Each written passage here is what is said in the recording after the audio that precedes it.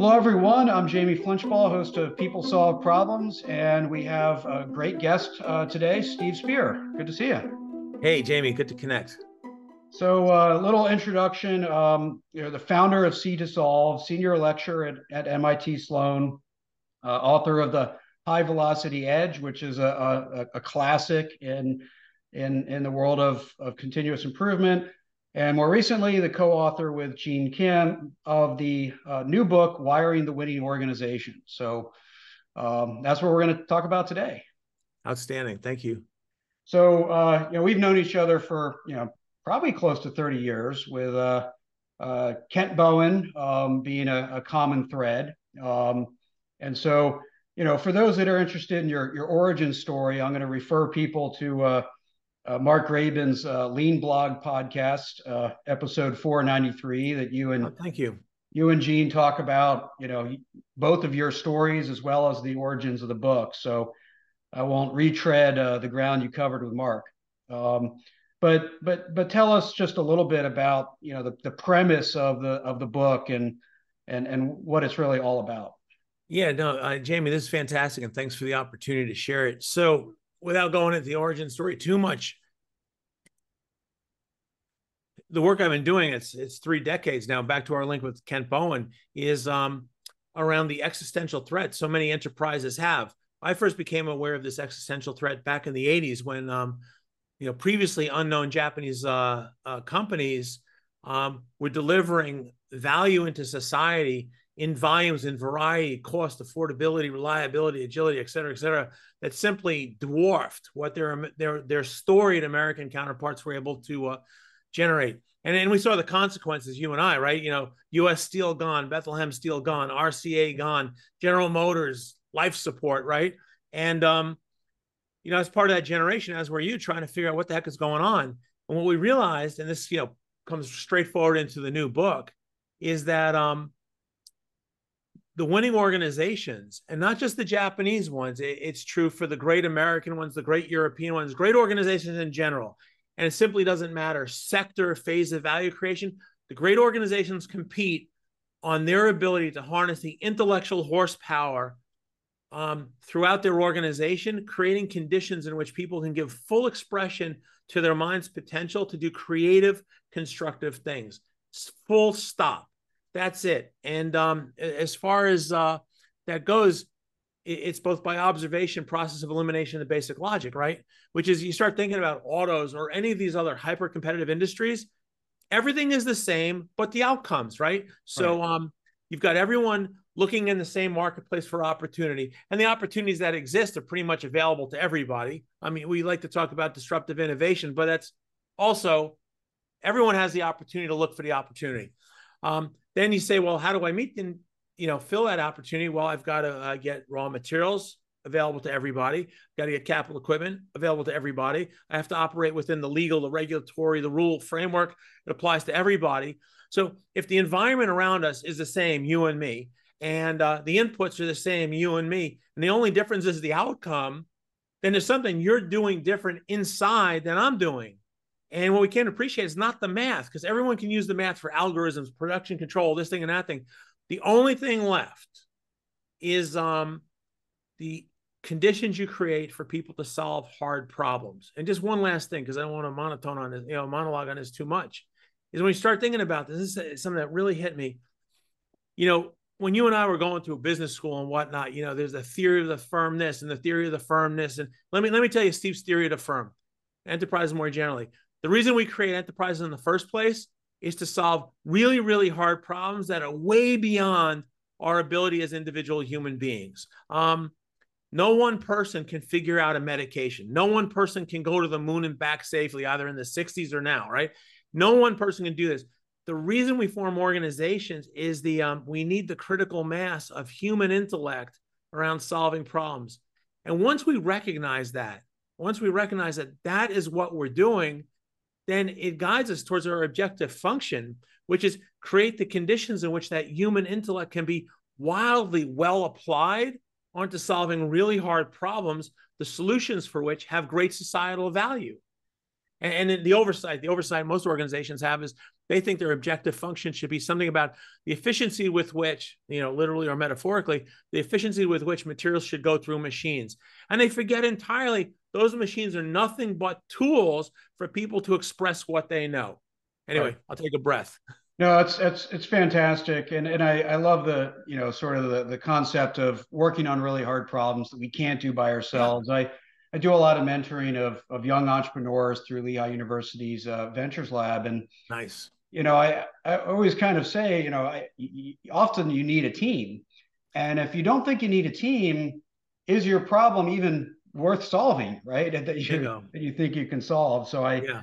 I love that thesis. So the book goes into three core themes: slowification, simplification, and amplification. So I want to kind of ask about slowification, because that's, besides just being a new word, it's actually a really hard thing to practice, and there's a reason I think it's probably first.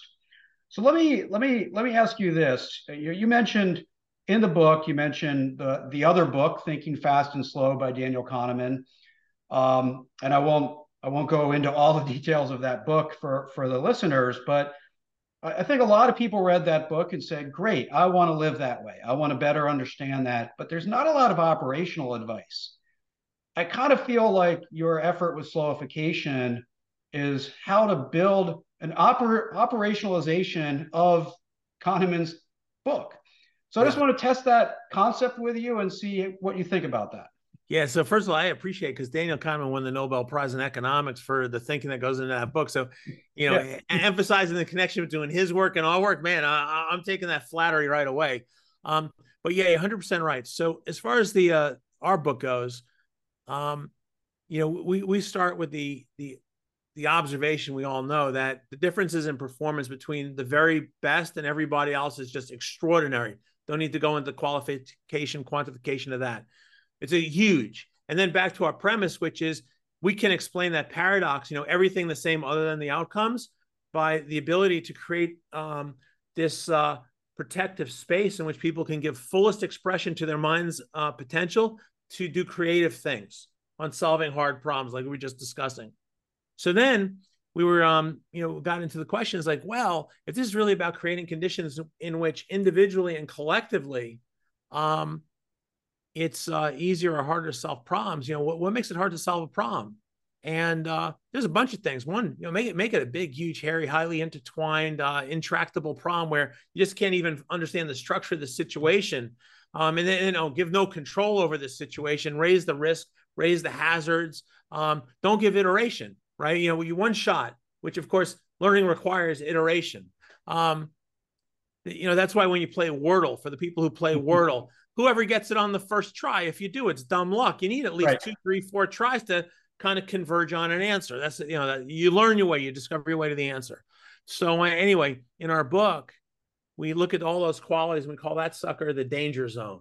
Because you put your mind trying to solve problems in those conditions, you're in a losing situation. You're gonna lose most, if not all, the time. Then we say, well, what does the winning zone look like? Danger zone, winning zone. So the winning zone is everything like that, but the opposite. So the problems have somehow been simplified, and we talk about simplification as a way to make the problems themselves easier to solve, and modularization, incrementalism, all of that. But what we also say is, what can we do to make the problem solving itself easier to do? And this is why we picked the word slowification, is that Daniel Kahneman in his book, Thinking Fast and Slow, he says, look, there's situations where we need fast thinking. You see a light changing green to yellow to red. You don't want to have to go through the whole deliberation about what that means in terms of acceleration, deceleration, the anticipated reaction of all the other drivers on the road. You just want to know, oh, it's going green to yellow to red. I need to take my foot from the gas on the brake. No thinking. It's eyes to feet. No processing. There's a lot of things we do in life where, thank goodness we already have this fast thinking muscle memory built in, because otherwise we'd be stuck all the time, unsure about what to do and why to do it. So the other side, though, of fast thinking is that it ill-equips us for new situations. because you get into a new situation, and if you're resorting to old habits, those old habits, that muscle memory, may actually give you not only an inadequate answer, it may actually drive you in the completely wrong direction. It's like for those who've traveled and you end up, I don't know, let's say you fly to England and you land at Heathrow and you rent a car. If you resort to habits and pull out and then drive on the right, boom, that's a mess, right? So you land in London as an American, you got to do some slow thinking and be deliberate and really, ooh, what do I do now? When do I do it? You start thinking about it. You don't want to pull out of Heathrow Airport. I'm guessing, I've never rented a car in London, but you don't want to pull out at rush hour when everything's flying around you. What you want to do in that situation, you want to pull out like early in the morning, the middle of the night. No one else is on the road. Well, probably early in the morning. No one else is on the road. You got a lot of visibility. The skies are clear. And you can think about, oh, wait, how do I get to the left? And how do I react? And I see a car coming. Oh, I move to the left, not to the right. What do I do to make a turn? When do I signal? Do I get a left on red? Because at home, I get the right on red, right? So anyway, what was this idea of slowification? It's changed. You know the movie The Matrix, where Neo, when he's finally getting, I don't know what they call it in The Matrix, like in the Star Wars, is he's feeling the Force. Yeah. Whatever the equivalent is in The Matrix. And there's Neo, and the bad guys are going bing, bing, bing. Most everybody else, the bullets fly, they get hit, they fall down, but not Neo, right? And why is that? Because for him, the world has slowed down, and he can say, oh, there's a bullet coming at me. What do? Oh, I do one of these. Here's another bullet. Oh, I do one of these. Things slow down, and he can go from fast thinking to slow thinking behavior. And he can be creative. He can be generative. He can be self-reflective. He can be self-critical. He can do all those things we need to get new ideas. So anyway, slowification. What we're trying to do is convey this idea of, in Hollywood, what they call bullet time, this slowing things down. Now, just one last thing is why we call it slowification, because you're writing a book for managers. Turns out the term bullet time is fine in Hollywood, but try to write a sentence around it in a management book. Good luck with that. The other part is we wanted to do respect for Dr. Kahneman, because, this whole and if he writes a book called Thinking Fast and Slow, we want to use the word slow. The other thing was why we had to invent the word is that there's actually no English word to capture exactly that notion of slowing the conditions down so that the human mind can go from fast to slow thinking. We found a German word. It's like 30 letters. They're all consonants, Right, yeah. So anyway, we invented a word. Sure. German words are rarely the solution down that path. So, right. Just to share my personal experience, and then I'll use this to get to my next key question. I found that, a lot of the thinking that I need to do, because I really try to prioritize working with clients on hard problems. I just don't want easy stuff at this point in my life. Yeah. So I want fun, interesting, hard problems. So it's hard to go into these problems with an hour in between other meetings. So I've started blocking off whole days where I have no interruptions. My phone's plugged in over in another area, and I can just focus. And that works so much better to engage in these messy things, whether they're my own or somebody else's. Now, to set myself up for that, I have two to-do lists. One is for days when I have meetings, and the other is I literally call it deep think to-dos. And it's for those days. So I try to separate the tasks. So how do you know what goes in what bucket? How, we have 100 problems flying at us, 100 bullets flying at us. How do you tell the difference of what bullets should get fast thinking and what bullets should get slow thinking? Yeah. So Jamie, I think you had the answer. And the key part is partitioning and committing the time to do the slow thinking.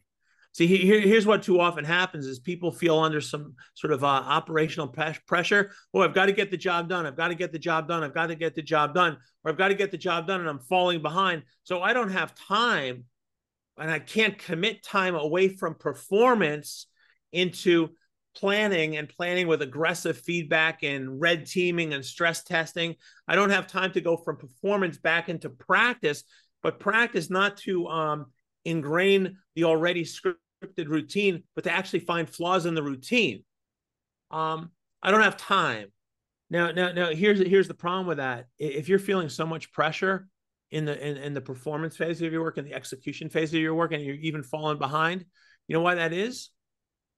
Because you don't know how to do it, so you don't feel pressure, right? That whatever you're doing is adequate to the point of being in distress. And so, you start thinking out loud.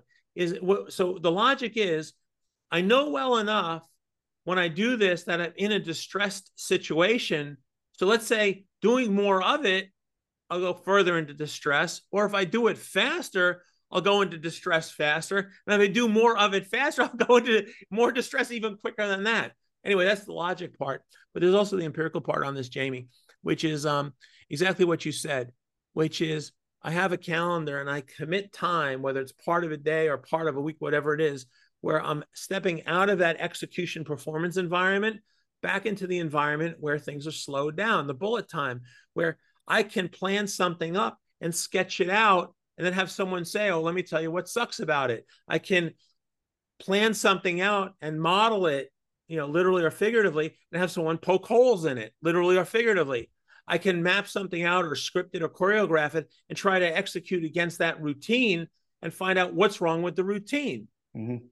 So that's the critical step, is getting ourselves out of the performance environment with all its operational pressures back into planning, where we can stress test and red team, back into practice where we can run lots of iterations to find out what's wrong with the plan and what's wrong with the people who have to adhere to it, and correct flaws in our thinking before they become consequential flaws in our doing. So that's critical. There's one digression, or I would offer, is as to which problems come back into that committed time for problem solving. There's actually three parts to my answer. One is like a huge hoorah validation of committing time, just like you said. One is that we can't prioritize. And here's why. Because the problem we can solve is the one that's right in front of our face. The problem that's way down range, we don't know enough about the situation to even characterize it, let alone assess it and diagnose it to even solve it. So we got that one right in front of us. There's another part of it, is that the one right in front of us, we actually don't know the consequences it'll have. Before we started recording, you were talking about, the raised sidewalk or the cord running across a corridor. Is someone going to trip over that? We don't know. Maybe they will and they'll stumble. Maybe they will and they'll recatch their balance. Maybe they'll stumble and fall. Maybe they'll stumble, fall, and bang their head. We don't know. All we know, there's a cord across the walkway. So we got to solve for that, because we don't know if and when and how it'll have consequence. So that gets to a second part, or a third part, right? One is absolute, we got to commit the time. Second thing is we got to solve the problems that are right in front of us and not say, oh, we're going to, and there's another part about this, and I won't belate it too much. Why do we have problems? It's we have situations we don't well understand.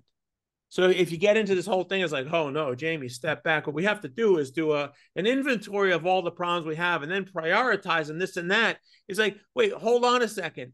The reason you have all these problems that you know about and forget about the ones you don't even know about is because you're too ignorant to not have the problem, right? It's your ignorance is actually causing these things.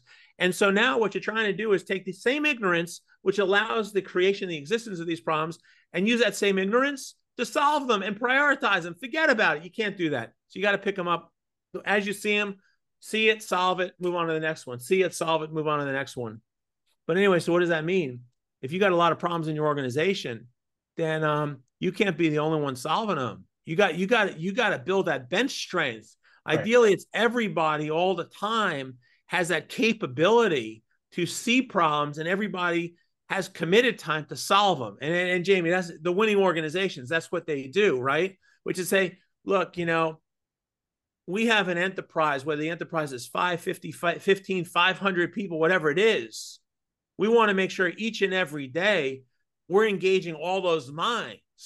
And the folks who say, well, we have 5, 15, 500, whatever, and every day we're going to engage only 3%, 5% of the minds and let everyone else just be the brawn to the brain, what a huge disadvantage. So anyway, commit the time, the next problem in front of you, because there's so many of them coming at you all at once. You got to make sure you got a lot of problem solvers with committed time.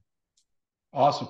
That summarizes it all so well. And I'll have one last quick question for you before we close. But if people want to learn more about solidification and these other concepts, they can check out the Wiring the Winning Organization book. So probably the biggest pushback, I'm just going to look for your bumper sticker answer, your one sentence answer. Yeah, all right. When somebody says, yeah, but I don't have time, too busy.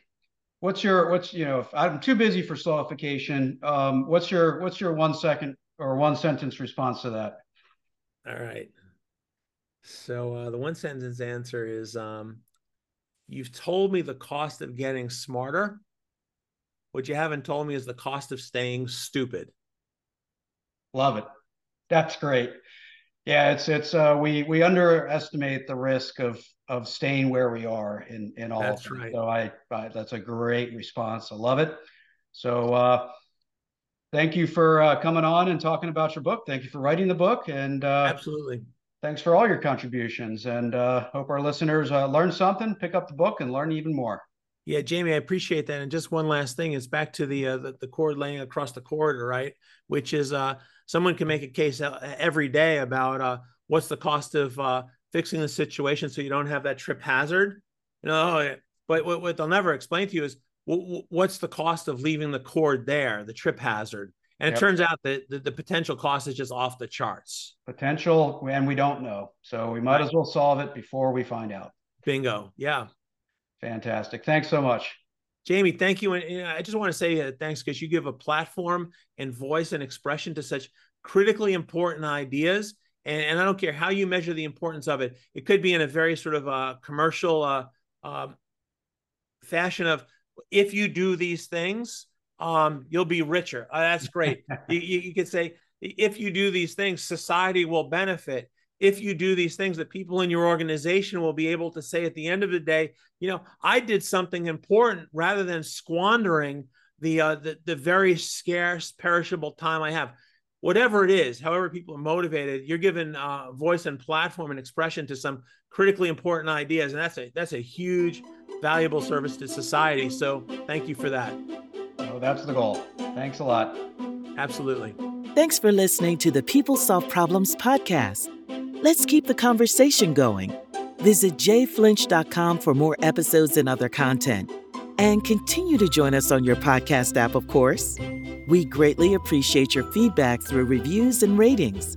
Consider expanding your understanding of problem solving with Jamie's book, People Solve Problems: The Power of Every Person, Every Day, Every Problem. Available on Amazon. Until next time, keep learning, innovating, and solving problems.